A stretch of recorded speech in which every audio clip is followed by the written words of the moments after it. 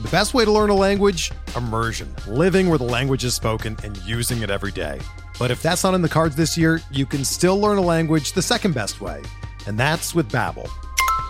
Be a better you in 2024 with Babbel, the science-backed language learning app that actually works. Don't pay hundreds of dollars for private tutors or waste hours on apps that don't really help you speak the language. Babbel's quick 10-minute lessons are handcrafted by over 200 language experts and help you start speaking a new language in as little as 3 weeks. Babbel's designed by real people for real conversations, and their tips and tools are approachable, accessible, rooted in real-life situations, and delivered with conversation-based teaching, so you're ready to practice what you've learned in the real world. Here's a special limited-time deal for our listeners. Right now, get up to 60% off your Babbel subscription at babbel.com/Blue Wire. That's 60% off at babbel.com/Blue Wire, spelled BABBEL.com/Blue Wire. Rules and restrictions apply.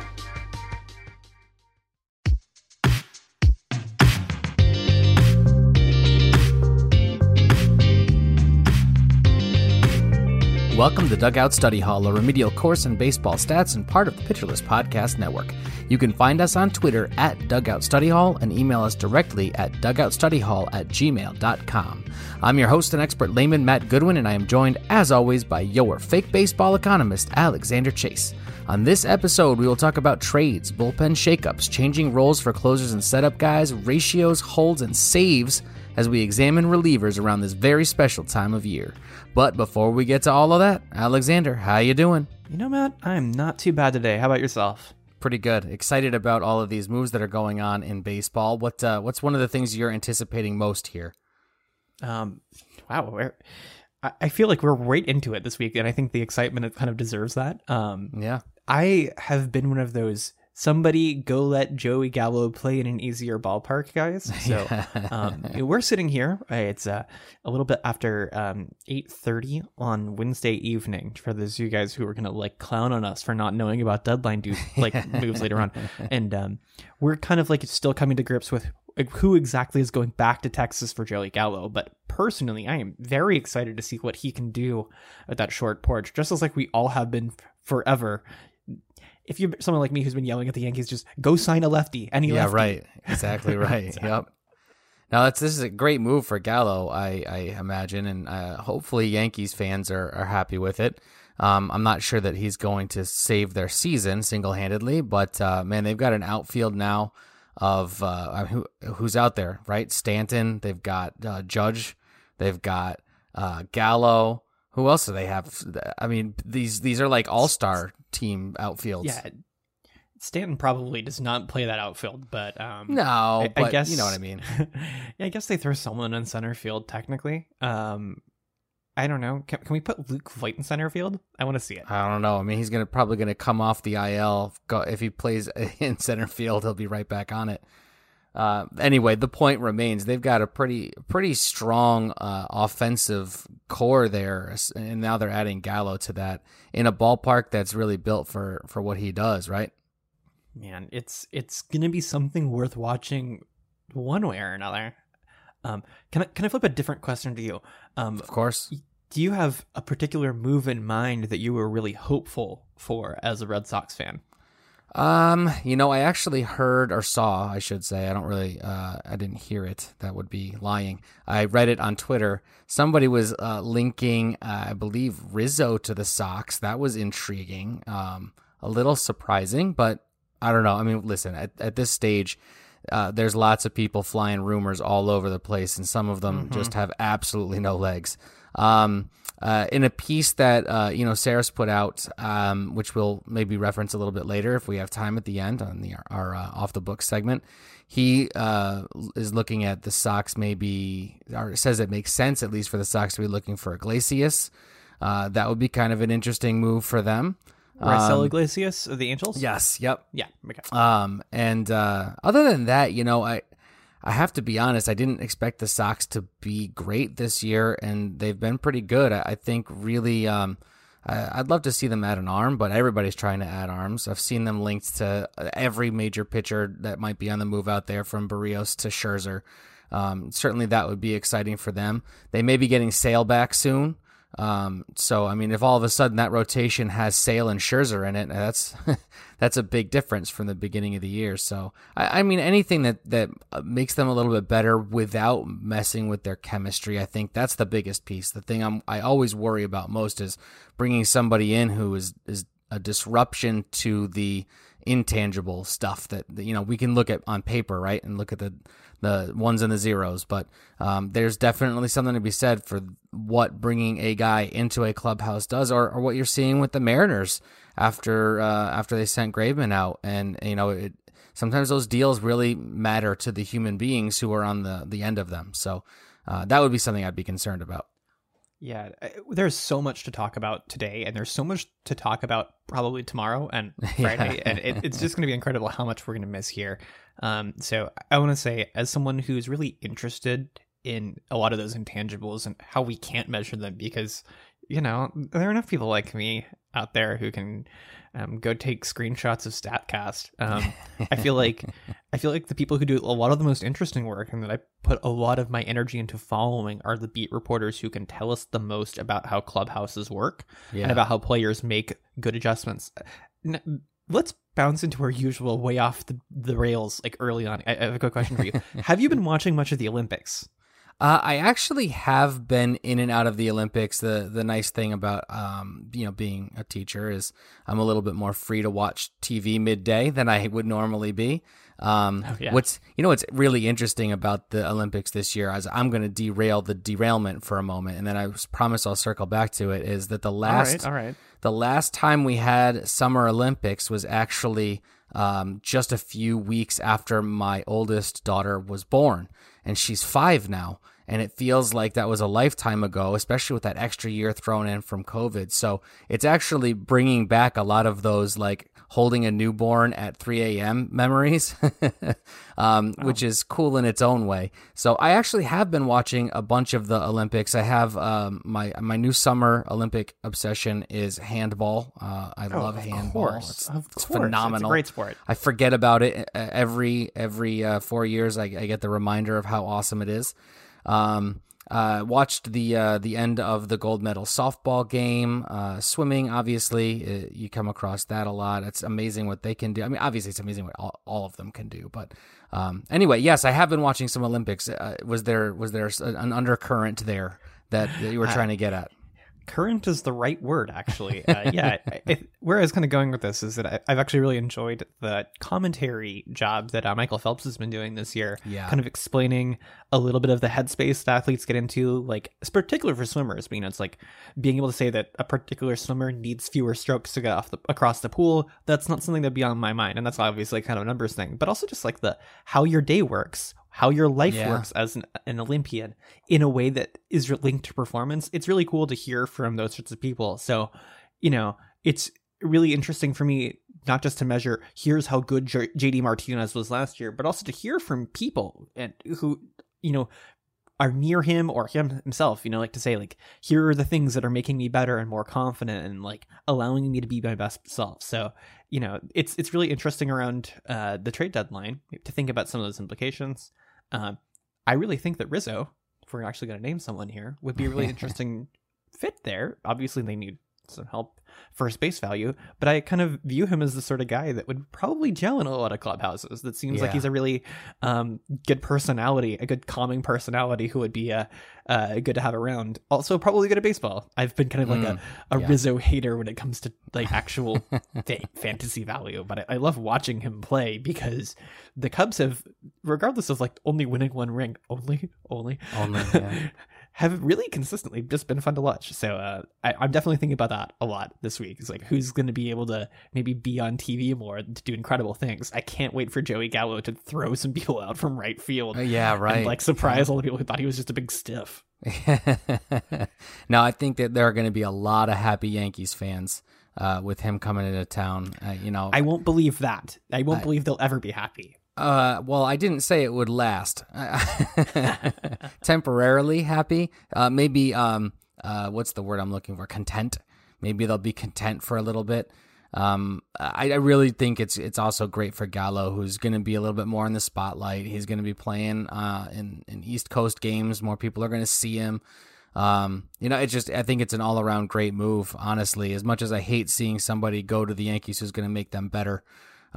Again, as that Sox fan, I think it's really a positive mood. I'm not at all surprised by this. It almost felt like this was a foregone conclusion and they just needed to work out the personnel, which as we're sitting here right now, we still don't have a full grasp on exactly which people have moved. We may, as the pod goes on, and maybe we'll interrupt ourselves with a little bit more of that information.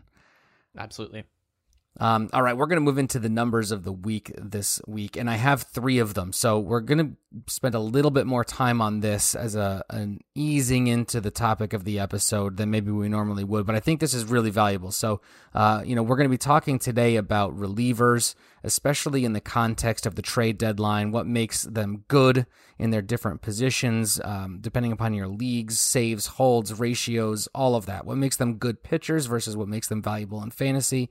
And obviously, fantasy value depends a lot on format. But we're going to start here with the number 20. And for relievers only, Alexander, so stay with me on this. For relievers only who qualify according to Fangraphs, there are only 2 pitchers who have a swinging strike rate above 20%. Do you want to try and guess them? Are we doing a guessing game here? Or do you want to name them and just talk about them a little bit? Okay. I know who I would guess because Kimbrel's the guy who just is the first person I have to guess for a lot of these because he's been stupid this year. Yeah, so he's been amazing. Kimbrel, no, it's not Kimbrel. He is not. All right. The other name I'll throw out is he's hurt. I hated it. I want to be back. It's TJ Antone. Is he one of those 2 guys? Not on this particular list. No, he is not. Okay, well, if you give me 2 guys, I'm only going to take 2 guesses. So, go ahead and pull the curtain back for us then, I guess. Okay, the first one is the aforementioned Raisel Iglesias, who has actually got the highest swinging strike percentage at 21.8. And the next is Josh Hader, 21%. Well, Hader. Okay, yeah. Yeah. Who am I if I can't figure that out, right? It's okay. There's a lot to pick from. I think it's actually been a pretty exciting group of relief pitching. Yeah. All right. So the next number we're going to use is a stat that is near and dear to all of our hearts at Pitcher List, and that is CSW percentage. And the league leader in CSW percentage among qualifiers, among relievers, so a little bit of a narrow focus, has a 38% CSW rate. Again, do you want to... This person doesn't happen to wear clown shoes on Tuesdays also as part of the qualifiers for the stat and anything else I need to know to make sure I'm narrowing down the focus? Maybe with a certain mile per hour breeze coming across the stadium on day games from 2 p.m. to 4. No, there's no other qualifiers. Okay. I do know that if I was going to pick out people for CSW, the last time I checked, which actually has been a bit. Wow. Again, it'd be the same guys I was guessing because called strike plus whiff versus just straight up the whiff side of things, swinging strike rate, pretty similar. Right. So I would guess first Kimbrel, but then Antone is the second guess there, and I guess Hader would have to be my third guess. He's really gotten better as the season's gone on. Yeah, right, Antone is the right answer for this one. Yeah. Okay. Yep, Antone is the right answer. 38%. That's a pretty good number. Yeah, one of the things that really stood out for me for Antone, I'm a side project that I need to finish, but just kind of have not finished because I've been doing other things, has been tweaking CSW because it's got a couple bugs that happen to affect the best players in baseball most. Okay. Notably, when you make a fraction, CSW is called strikes plus whiffs out of all pitches. Right. Well, if you throw more pitches, that hurts you. If you throw fewer pitches, that helps you. It turns out that a lot of the best pitchers, especially for relievers, especially for relievers, are the guys who are going to be chasing strikeouts rather than, giving up some weak contact. So that means that CSW can break for relievers a bit and undervalue the most elite guys. So you got to put it as a per PA basis, kind of like most effectively model strikeouts, blah, blah, blah. TJ Antone, literally the GOAT, is kind of the long and short of that, other than super ridiculous Red Sox vintage Kimbrel is kind of what Antone was looking like in terms of CSW per PA number. So those guys are people who I've been thinking about a lot. it hasn't mattered a whole lot for Antone's value this year. I kind of want to just like get all my TJ Antone love out of the way early, so I can kind of just like set that aside for the rest of the episode.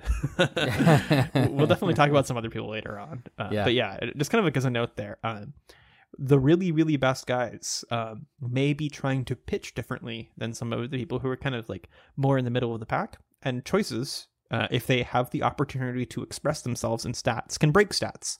Right. So CSW, though, like the differences between like the per PA and the per all pitches versions, the ranks don't matter that much. It's just kind of like some people who are kind of extreme can kind of warp things, and you gotta look out for that. Well, I'm very much looking forward to when we have Fast On in a couple weeks. You two going back and forth about that, and maybe writing an article that wins an award together. Yeah, I imagine it'll just be 45 minutes of Trey Mancini love instead, and no actual productivity. If we're not careful. Boy, well, I can just sit that one out. You guys can, we can just record that, and you could send me the files. I'll edit it up. All right, so that's the second of the third numbers. This is the last one, and this is a hold stat. So one of the things I want to preface this with is that we talk a lot about holds versus saves, and a lot of leagues have moved to incorporating holds in one way or another. And when we're drafting, one of the points that we make, I think is important to be made here, is that the top holds guys never have as many holds as the top saves guys have saves. So we'll keep that in mind to try and help with your guess here. But there are only two.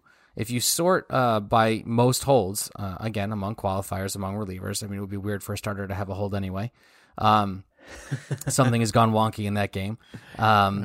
There are only two pitchers who have more than 17 holds so far this year. When we're talking about closers and who have saves, we're talking about a much larger number. I think it's like 12, 13, 14 who have in the 20s. So only two pitchers have more than 17. The pitchers have 22 and 20 holds respectively. Can you think of who those two pitchers might be? So, because I have absolutely no idea, I'm going to filibuster a bit and talk about how good of a question this is and provide editorial value to your choices here. Is this meta enough for you? I think that this question really kind of points out how big a gulf there can be between these sum up how effective you have been for my real life team, except not numbers like saves and holds and wins, which don't actually talk about how good people are in as clean and pretty a way as we wish they did. Right. Versus like CSW-ish numbers, which try to emulate how effective you've been in like a context neutral, but it can't actually be, that sort of way. So I'm going to say that, and then I'm just going to say Blake Trinan? Question mark? Number one, 22 holds. Yeah, that makes sense. Dodgers have been really rigid in their bullpen. Like, to a fault. Trinan's been healthy. I feel like he's like the easiest guy to guess. I'm going to try to just rattle through my head about other people who I feel like could be there, and I'm just like... Would you like me to give you a division? Yeah, that'd be great, actually. Okay, NL East. Let's see. Is it Daniel Hudson? It is not Daniel Hudson, unless I've made a grievous error here. So when I looked it up, the person that I have written down there is Minter. Oh, AJ Minter of Atlanta? So I did this thing earlier this year where I rostered AJ Minter for a little while, and it worked out pretty well. I got a few holds, and then he did this thing where he allowed a lot of earned runs and did really bad things to my ratios for my team. Yeah. And I think about that same time, some other parts of the Atlanta staff got healthy, and also the batting side of the Atlanta equation got less healthy and less good in general. So like the role became less valuable, and also he didn't have it. Mm-hmm. So I'm actually really surprised to know that he's kind of like got that many. I think this is, again, when I said that this is a good question for reasons of it's all wild and it's not that skill related. Yeah. That's what makes this really frustrating. That's also what makes this week, trade deadline week, where people are being shuffled around to different teams, really interesting. And I really do want an excuse to care about more guys who are good at baseball. And some of the guys who are being shuffled around, two good teams where they're still going to have opportunities to accrue saves and holds. Hello, the new Astros bullpen. Yeah, right. Yeah, like we're still going to be able to follow them, but like no, Paul Sewell for the Mariners is relevant. Yeah, right. And exactly. I guess I'm not all that interested in Anthony Bass being the new Marlins closer. Though it is so funny to me that Anthony Bass is the Marlins closer. We didn't get nearly enough fun out of that the first time, but we need to try again. Yeah, right. Is that a lock? Or are there maybe some other arms in that bullpen you think might be competing? No, Bender, I think, was the other guy in there. Anthony Bender, I think, is the guy that like is actually good at baseball that might be closing some games. But for fish's sake. For fish's sake. Yeah. Back when Mike Trout was first coming up, I remember somebody making a joke about drafting the wrong fish guy because he got Tim Salmon instead.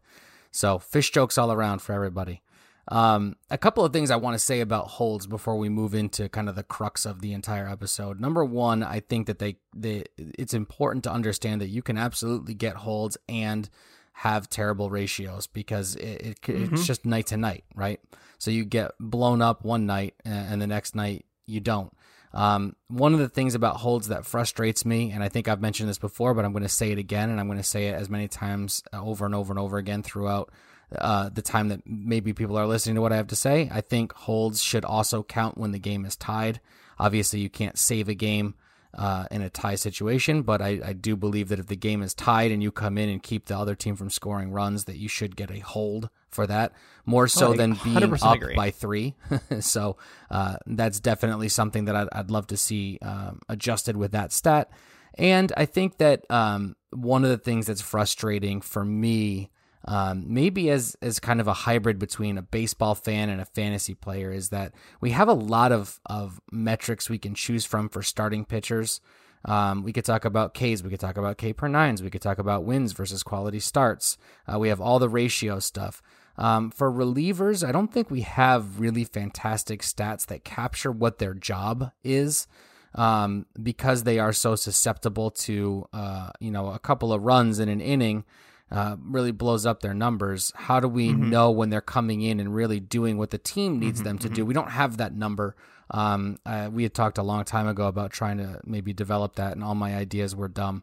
But I would still love to see something like that come about, because I think at the very least it could be something, if you could come up with, this guy is a good reliever separate from fantasy, and you could generate a top 25 of the best arms in bullpens, then you could dig a little deeper into, okay, well then what's this guy's role? What's the narrative?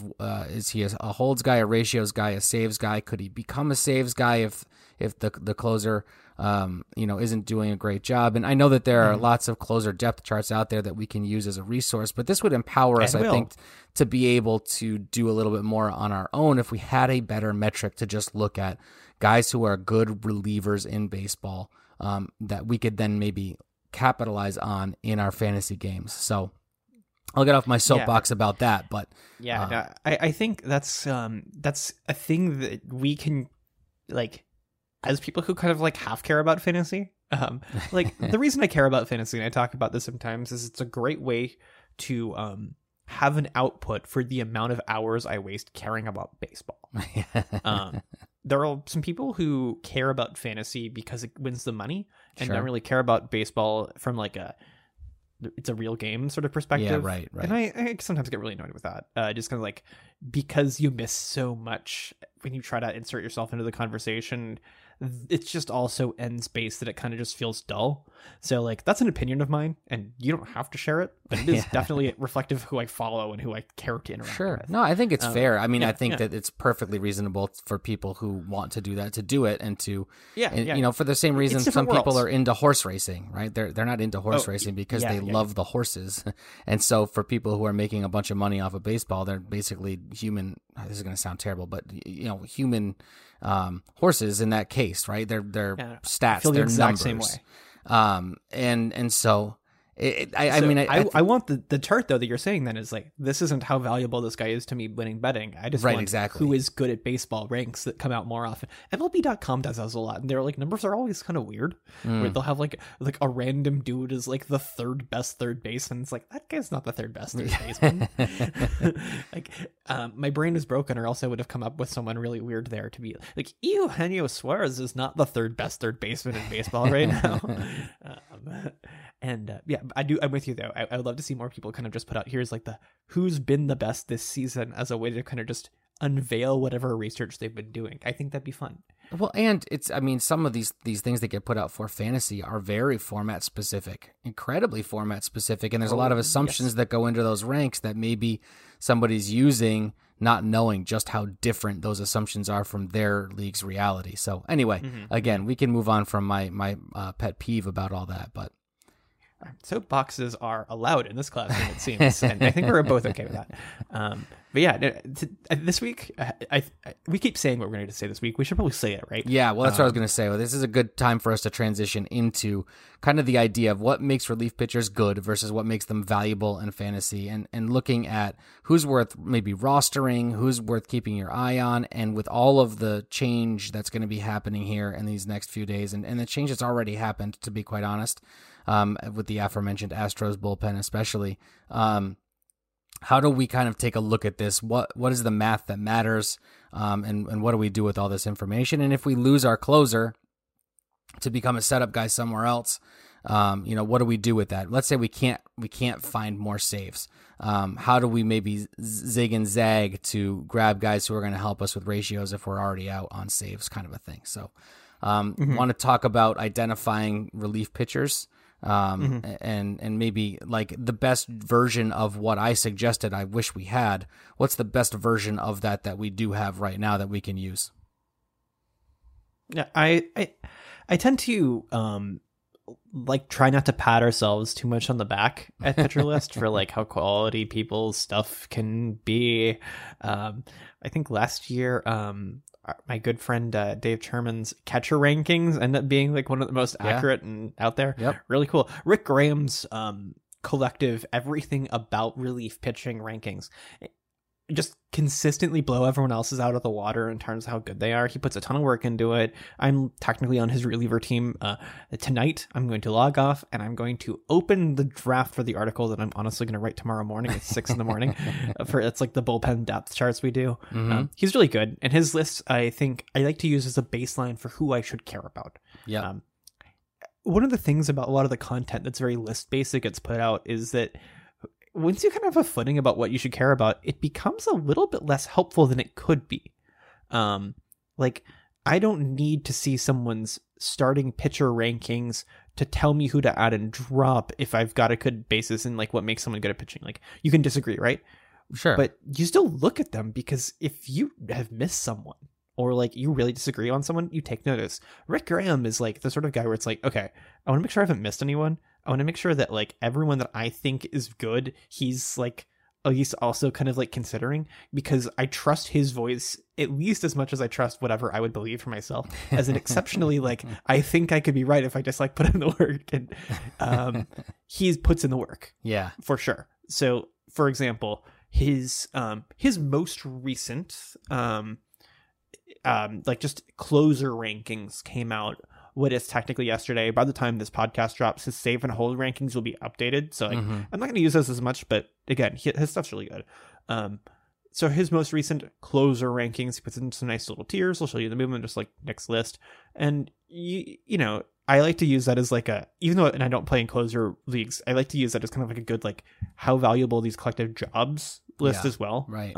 You know, the differences there are in those different formats are pretty revealing. So that's kind of like a good, I need a list and it's going to tell me what to look at the future. And it's kind of not just like input output machine in the same way that like some of us can be. Yeah.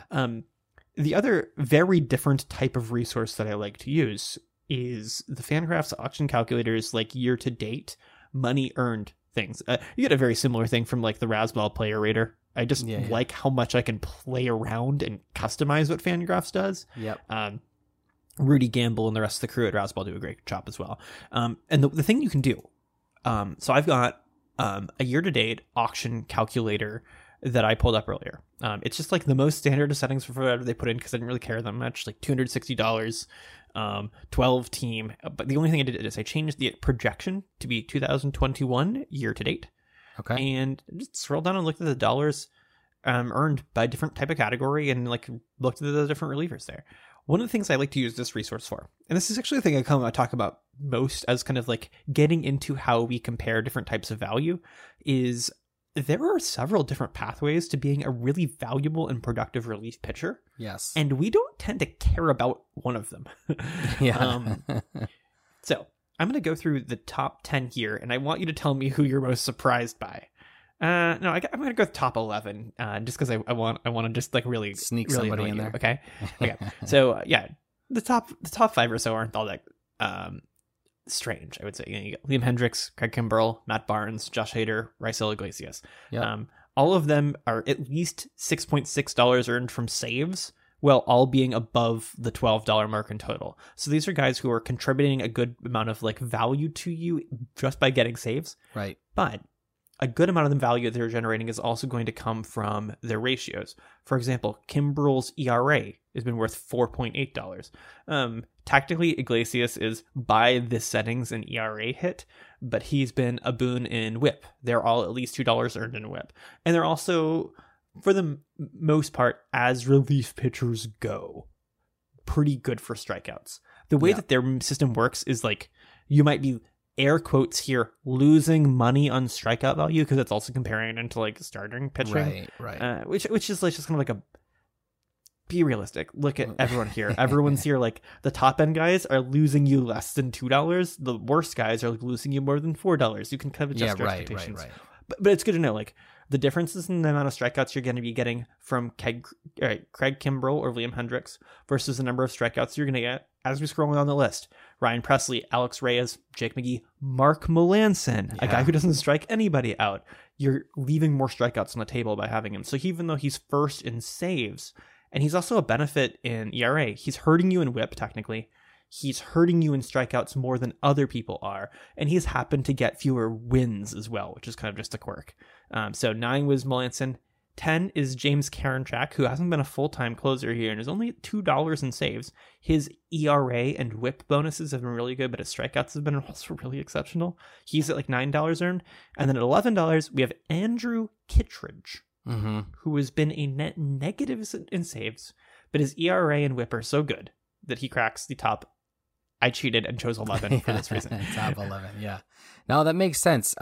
I think it's important to understand that maybe this isn't how you go in and find your closers, right? If you're looking for guys who are getting saves, you probably have an idea, and maybe you've built your staff around that. But I do like this tool for one thing, especially, and tell me if you think I'm being dumb with this. It's totally fine. I think this is a great way to go find the people that your league mates might not even be thinking about because they're not getting a ton of saves. When they sort by saves and look for somebody, they're not sorting by the value you're going to get from the strikeouts, the WHIP, the ERA. Wins maybe isn't a thing. It depends upon whether you're playing, standard. If you have quality starts instead of wins, then that's not a factor. But this to me seems less like a hey, which closer do I want kind of thing, and more of a hey, which reliever can I get that is going to return the most value relative to what's available. And so if you're on the wire and you're chasing the guy who sometimes closes games but doesn't have great ratios and is returning $5 worth of value, and you're leaving the guy who's returned $11 worth of value on the wire because the saves are low, then that's a misplay. And I think this is a really good way of illustrating that point, and also a tool that people can go actually use to make that decision. Yeah. That's a pretty simple way to look at it. I think what's also kind of cool, warning, by the way, just in case any of you guys get really scared here, I'm going to talk about math without you guys being able to see what I'm talking about, but I'm going to do my best here. A funny thing is a course I teach actually teaches middle schoolers how to do this in essay form where people can't see their scratch work. So I'm hoping my best here. They're middle schoolers. It's how that goes. I do know. I am familiar. Okay. So one of the things this tool is really cool for is because it's all linear. Because like the number of dollars you get from an additional save is constant over time. Each additional save is always going to be the same amount, no matter if you're going from 1 to 2 or 31 to 32. We can actually compare the relative dollars from, I'm going to pick out a guy who barely has any saves, but is showing up pretty high on this list. That's Ranger Suarez. He's got 4 saves. And that puts him at a nice, clean, even negative $0.0 from saves. Just ignore the sign. It's like there's like some sense in there. We're not cared about. And I'm also going to pick out Matt Barnes, who's been worth $7 from saves. These guys' ratios and everything else have actually been pretty much equally valuable. So Ranger Suarez, they have as a $6 pitcher. Barnes, they have as a $14 pitcher. So there's an $8 difference, and 7 of them are from saves. They're pretty similar. Right. I want to talk about kind of like how they do some things differently, and kind of like how we can use the differences between them. They pitched very similar number of endings, so like, you know, some very small rounding differences here. But roughly speaking, we can see how many additional saves gets you $1 of value. Okay. And it's actually really easy to do. So there's a $7 difference in their like save values. How many more saves does Barnes have? Well, you're talking about 4 for Suarez, 22 for Matt Barnes. So that means 18 saves is $7. You can divide 18 by 7, and if I can do that in my head, so that's like each dollar is going to be like 2.5 to like 2 3/4 saves. So like, saves individually, just one save is going to help you a fair bit. By contrast, Suarez has, this is incredible at this point, he has a 1.14 ERA. And it's incredible. That is, according to this calculator for him, that's been worth $3.8 of positive value. So it's $3.8 better than average for this league. Not better than league average. Average for the league for pitchers means that like people who are rosterable in this like 12-team league. So that means that like that's better than like probably like a 70th percentile pitcher. So he's really good. I'm going to ask you to do something on the fly here, and I will try and talk as to give you time to do it. Let's try and run that same sort of comparison with somebody else who has kind of 4 lucked into saves. And can we maybe find a comp that would help us determine the value of the ratios in some way? Maybe not quite as precisely as you did it per save, because I think that's where. I was about to do that. That's fantastic, because I really think like right now it's not like if you're on your waiver wire you're deciding between Matt Barnes and Ranger Suarez, right? Like that's not a decision you're going to make, but the theory of it can help you make a decision in reverse, which might be one that you are going to make, where you can actually see that the difference and the value that comes from having a low whip is actually way more than you might realize, or whatever this kind of like dive shows us here. So funny you say that, actually. One of the other guys who has exactly 4 saves this year, and also shows up really highly on a lot of the, the other things that aren't saves, is Paul Sewald. You may have heard of him. He's probably the new closer for the In the Hunt for the Wild Card Mariners. Right. If you search his name on Twitter, you might accidentally find Michael Ahedo, who has changed his Twitter name to pay tribute to him. Big fan. And also, I think there are some New York Mets fans that remember his time there. Anyways, we can actually use some of their values as well. Though I will say, I picked out Matt Barnes because you subtract out the saves. The ratios are actually kind of close, but they're different kinds of things. So, like, we can actually take all of them, and we can find the differences between them to see, like, how much an additional strikeout is worth according to this sort of thing. And I'm going to, like, taking a look at that really quickly, Barnes has negative 1.9 from strikeouts, whereas Suarez was negative 4 from strikeouts. So $2 worth of strikeouts is how many strikeouts? 65 minus 40. So yeah, a strike, you need about like 12 strikeouts to get the same value as like 2.5 saves. So a save is worth about 3 strikeouts or so. That's kind of like a weird conversion to think about. It's like, would you rather have the guy who's just like a flamethrower? But like, if you're comparing a guy who's like a closer on a bad team who doesn't strike out anybody versus Garrett Whitlock, you might want Garrett Whitlock. Now, what's I think really important this time of year is that we're looking at a guy like Paul Sewald, who's been pretty good.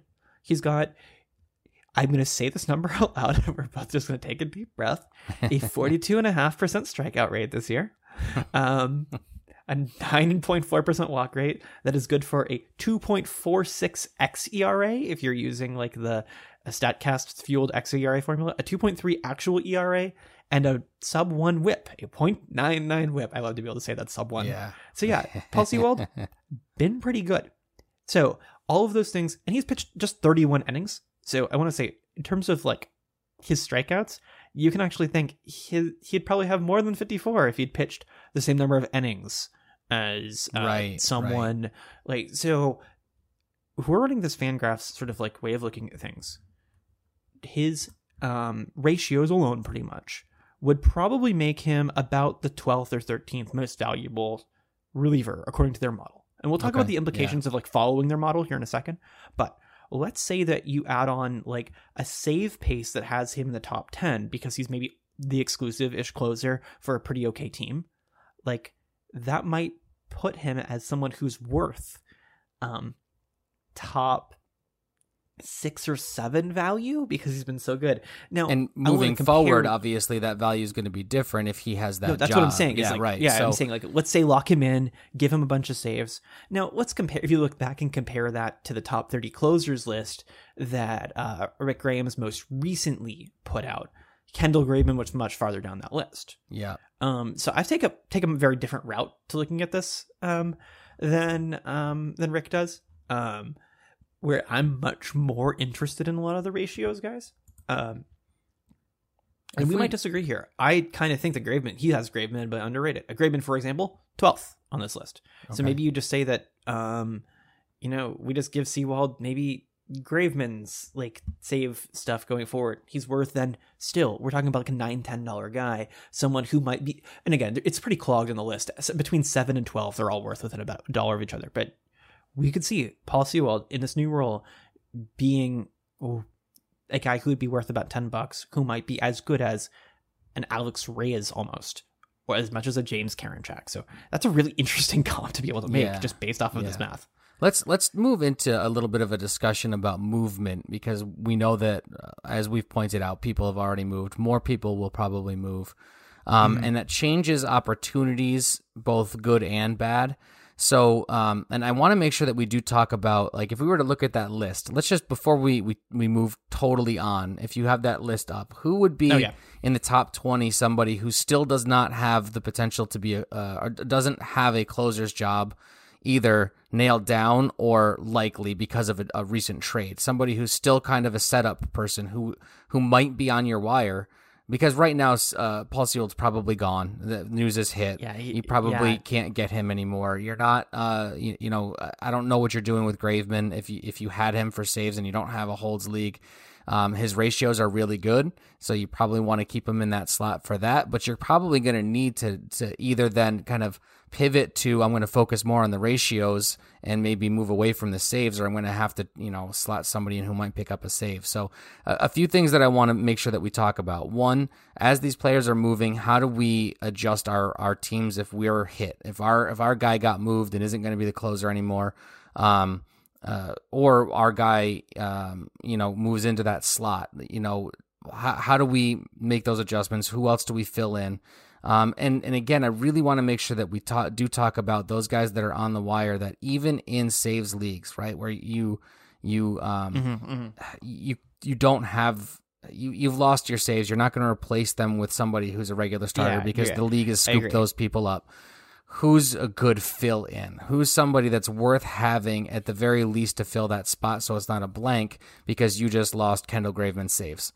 Again, moving the discussion into more the trades and the movement, but the ramifications, the consequences, and then how we can react as fantasy players to try and make the best decision we can. It might not be ideal compared to what we want, but it's better than, chasing a couple of saves here and there and getting your ratios whooped.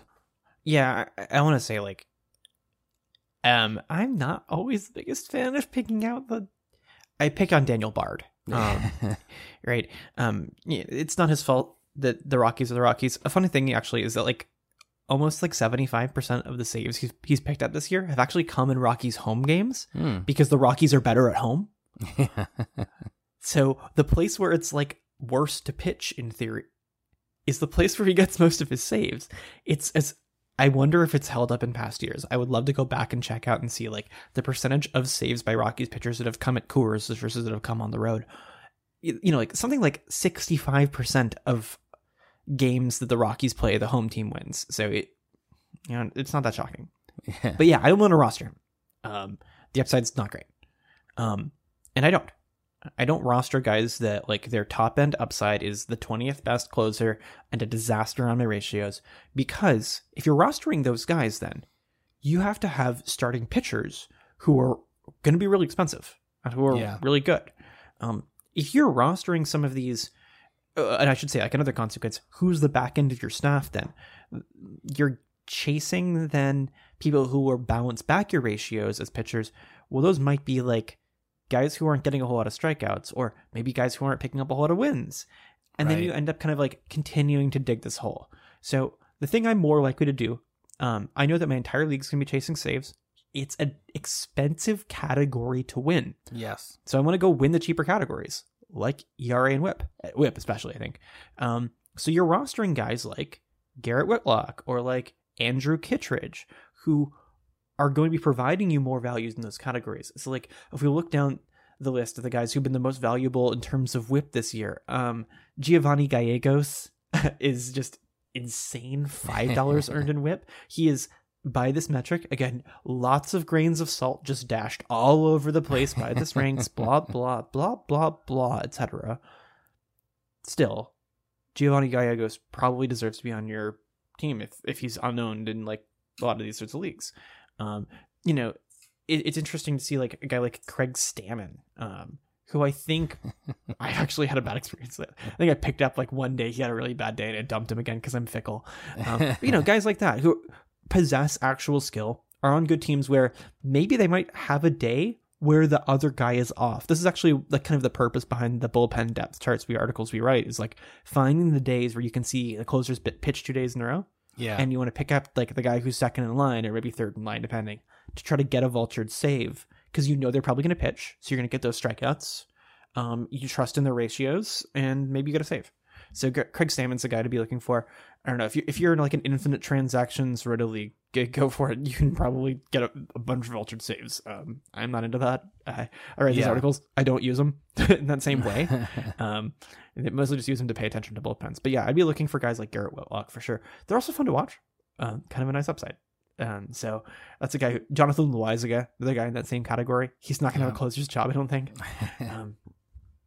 So plenty of guys like that you can kind of look for. Daniel Hudson maybe is like a last one that I kind of like a little bit less. But the thing you would do then, here's another tool.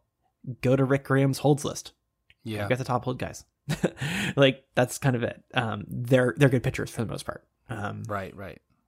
The politics of being a closer, I think, are a little bit different than being the politics of the best 8th inning guy for a lot of teams.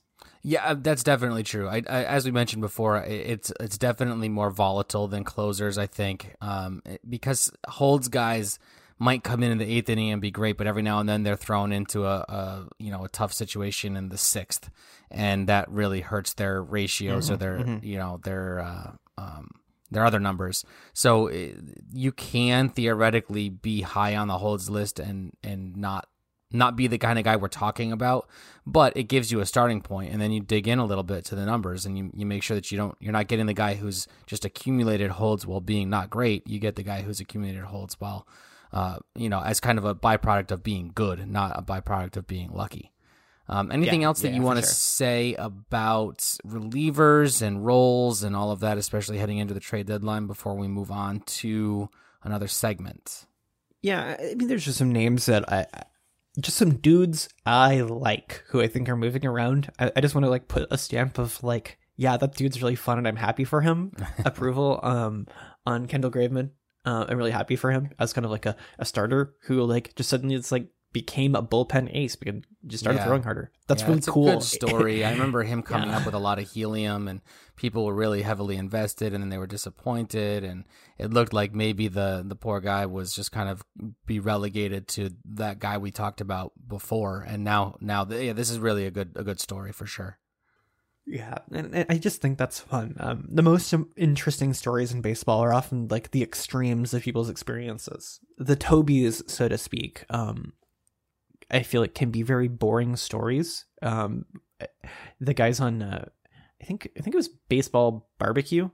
Maybe it was the Ringer MLB show. I don't know. I have a lot of podcasts in my feed. We're doing like a draft for the most boring things in baseball, and one of the things they picked out, I think, was Kyle Gibson.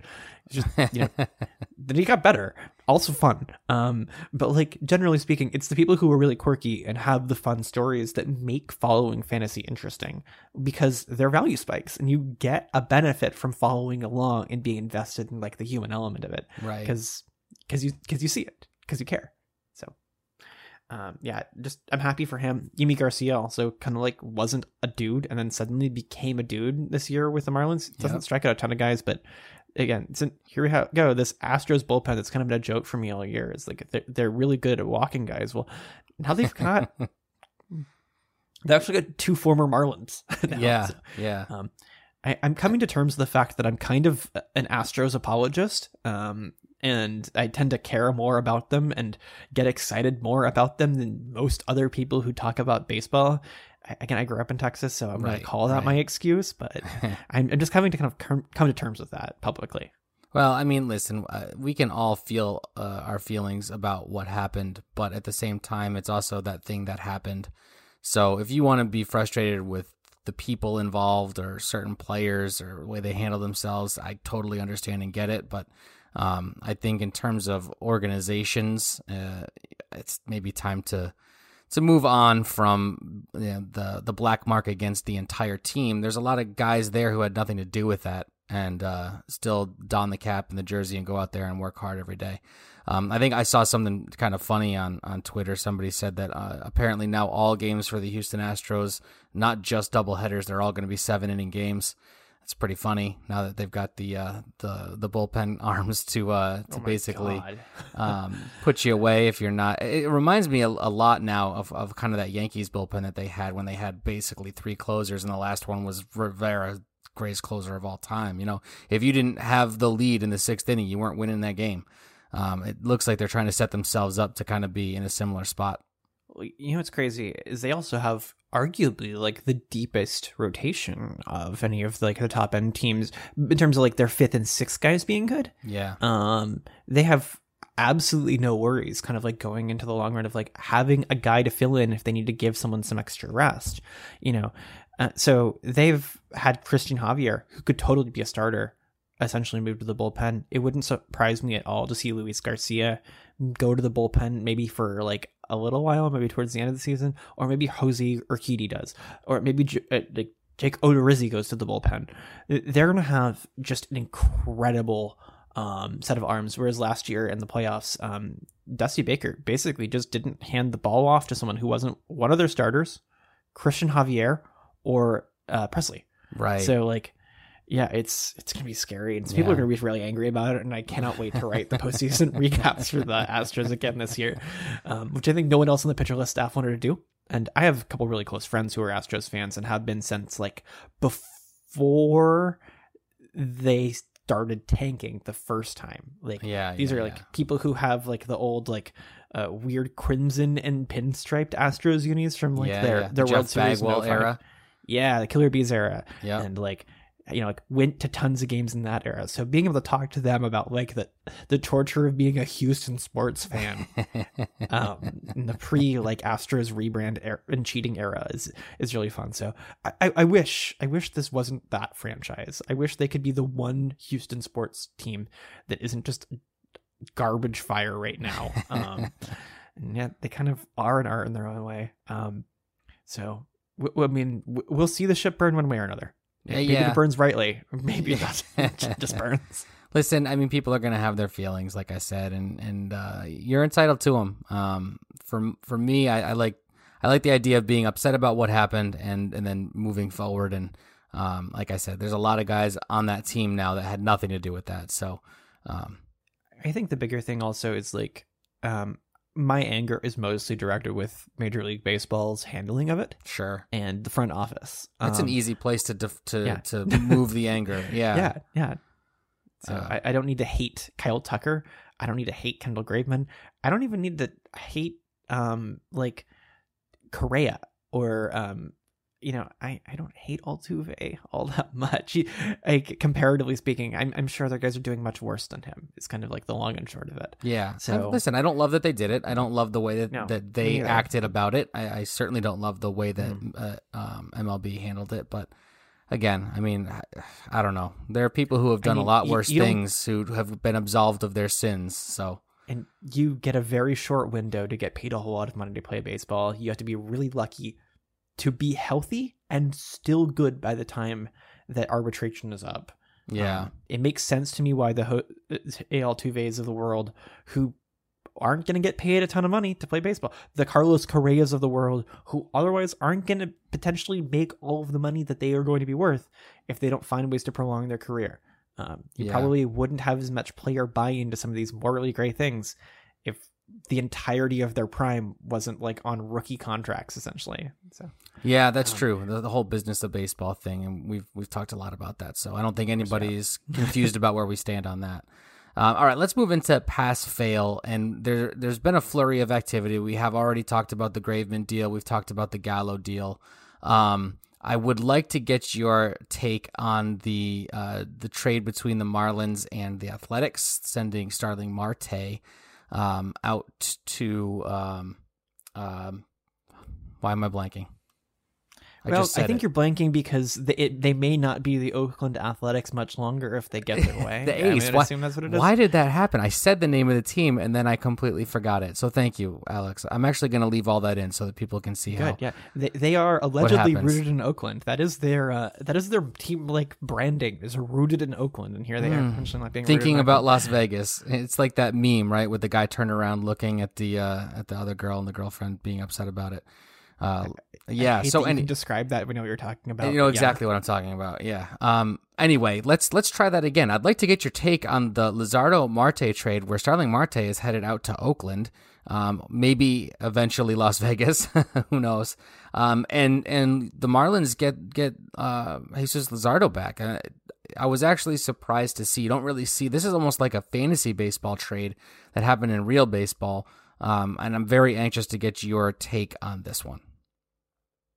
Okay, so one of the things I want to do is I actually want to take a quick trip back to early 2019 before we get too far into this.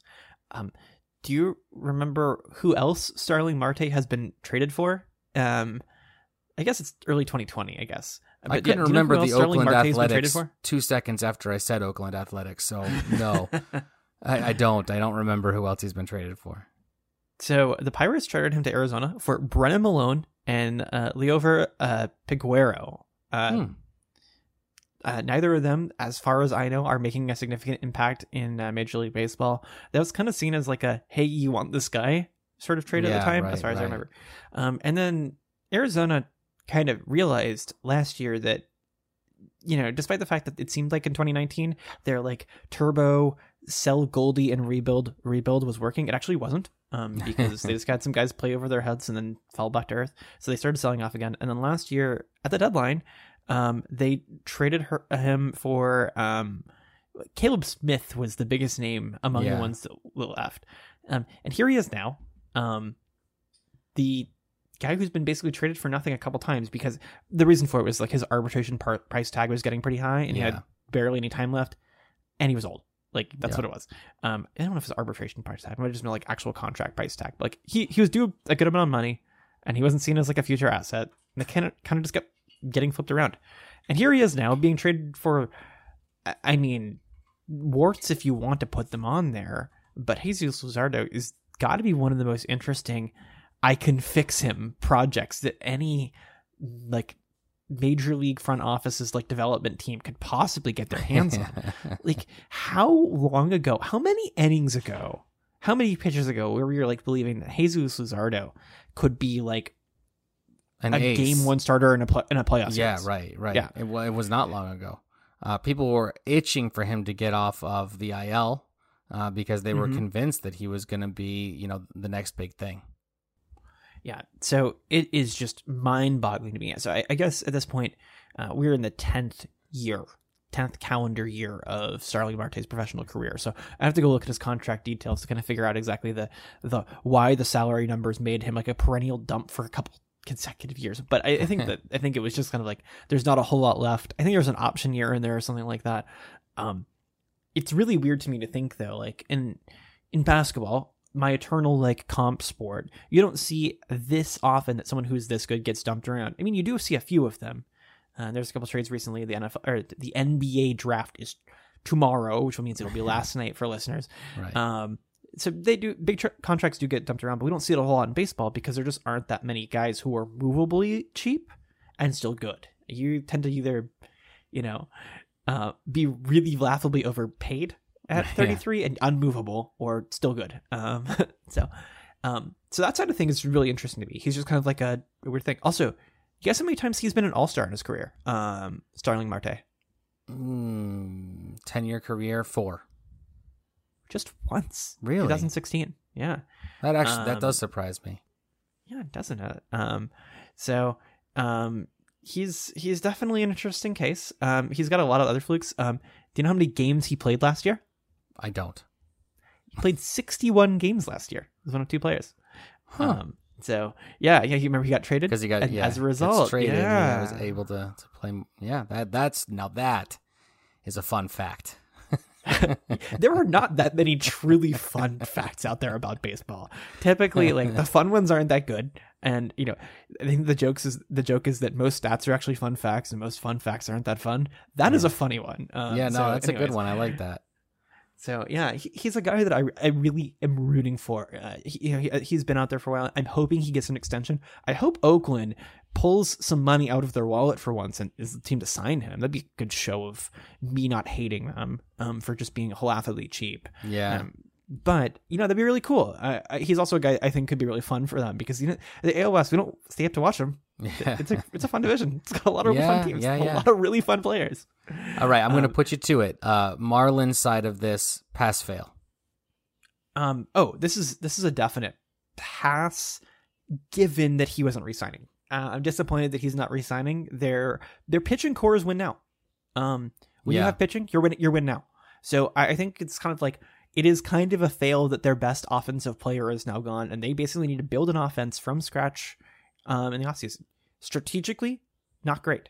I would even prefer kind of like a later career hitting prospect, but the return is so good that I like it. It is the best case for the error that you made. So like you ever see a kid like it's like failed spectacularly in their approach, but it just demonstrates so much something that you have to feel good for them. This is that for me. Okay, I got you. How about from the athletics side?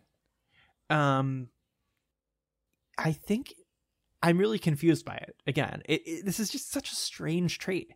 It feels like a fantasy trade, right? Yeah. This feels like it's just, hey, here's this guy. So either they really, really have some questions about Luzardo, really see Marte as like a long-term contributor, and maybe also think that he's going to resign there, and doing the trade makes him likely to sign there.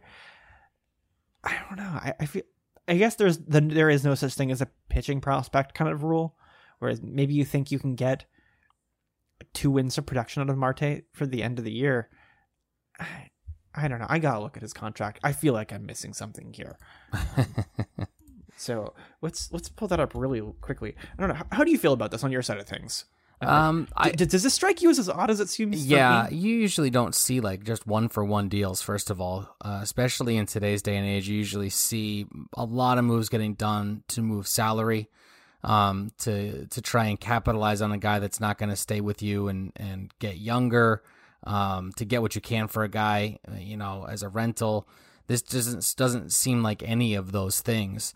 I think it's a big deal for Miami. They're going to have a lot of options in that rotation, and that's always good.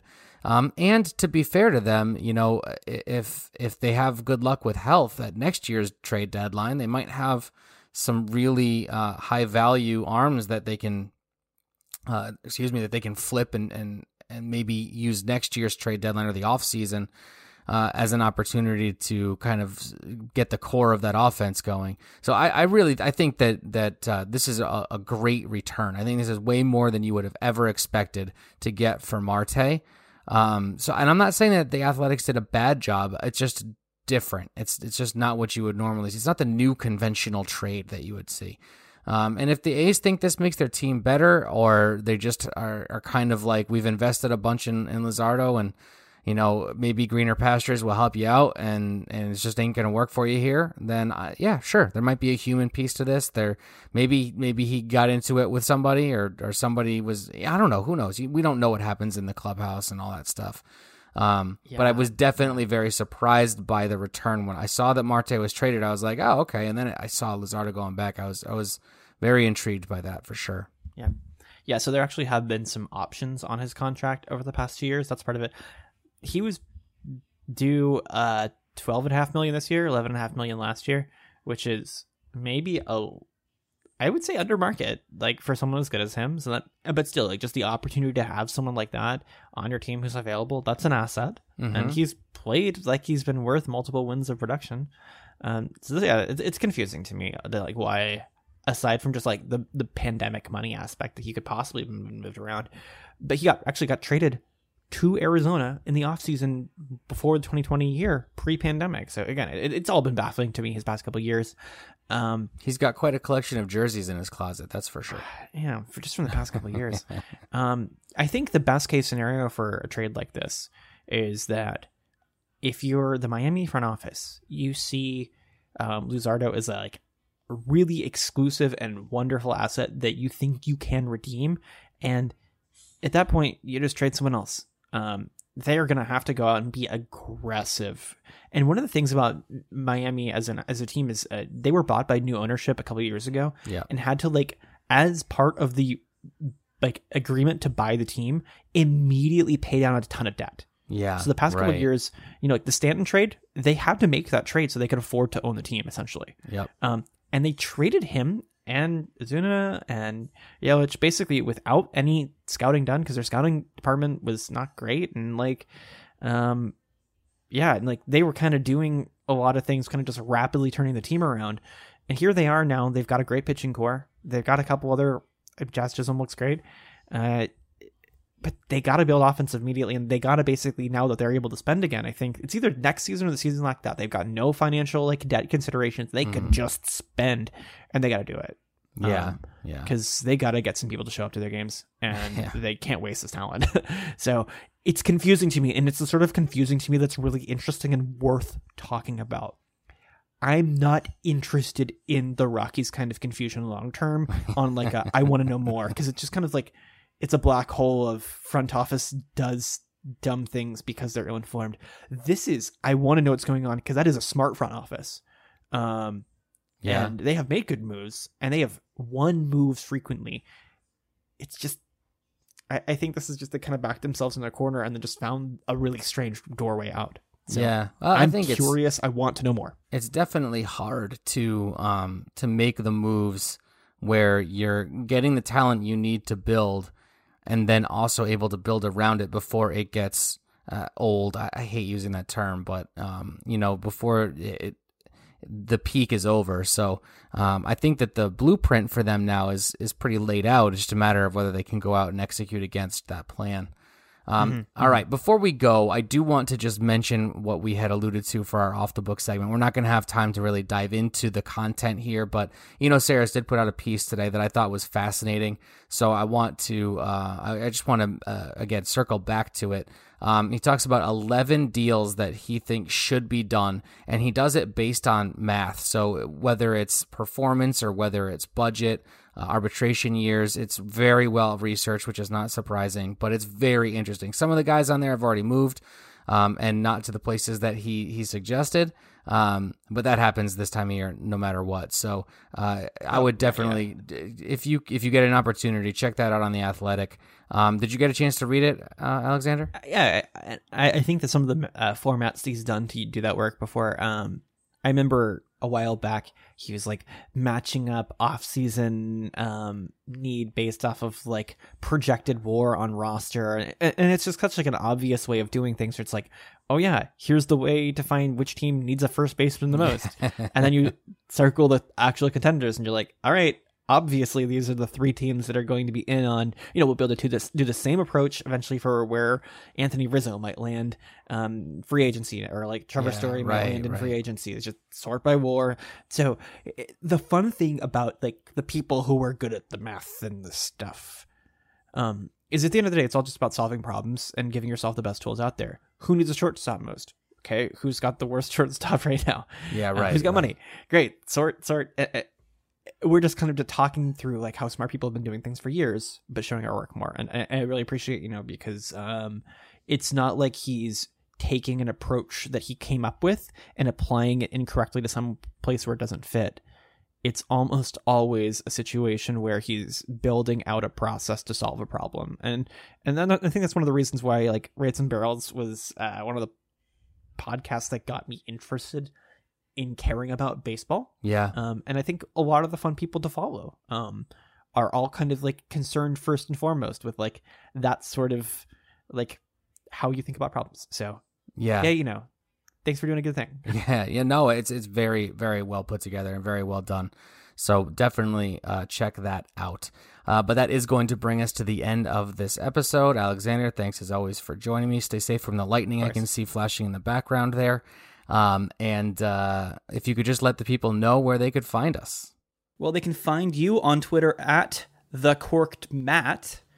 I'm on Twitter at @chase_rate. And most importantly, you can find our podcast on Twitter at Dugout Study Hall, where you can send us some questions. Please be sure to subscribe to the Pitcher List podcast feed if you haven't done that already. Leave us a good review if you can be so kind.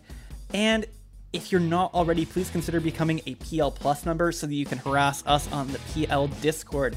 And that's it for me. All right, well, thanks for listening, everybody, and we'll catch you next time.